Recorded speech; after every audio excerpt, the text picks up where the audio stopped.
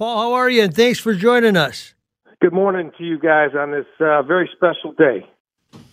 You know, Paul, Sid Hartman, the first time that you can remember meeting him was when? In high school did he cover you, or was it at the University of Minnesota as soon as Dick Siebert clued him in that he thought you were a big prospect? When did Sid Hartman become a part of Paul Molitor's life?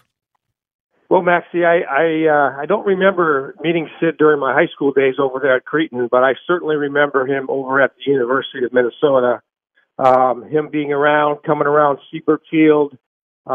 We had a pretty good run there in my last year at the university, and Sid was ever present.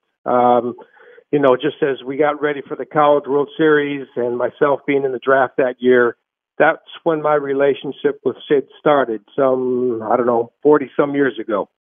All right, I think we got Sid wired up here. Sid, say good morning to Paul Molitor. Paul Molitor, thanks for calling. You always been a great friend. I always love you every way, and you never should have been fired. And, I thought Sid, I think a great day as a player get that job in the first place, and as a manager for the manager. Go ahead, Paul. Well, hey, Sid was in my corner, Maxie and Dave, every step of the way. As a player, as a coach, as a manager, he was Sid, you were a great guy to have in your corner because you always had something positive to say. I'm glad you never called me a genius because I know that wasn't very a positive statement. So I somehow stayed in your good graces, and I feel really humbled that I've been able to have the relationship with you for these past 40-plus years.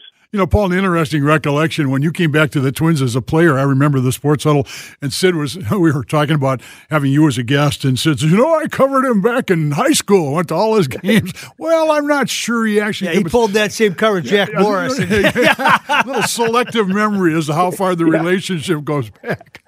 Well, some of those memories are tested when you start talking about decade after decade. There's no doubt about that. But, Sid and I had, just so many good times together.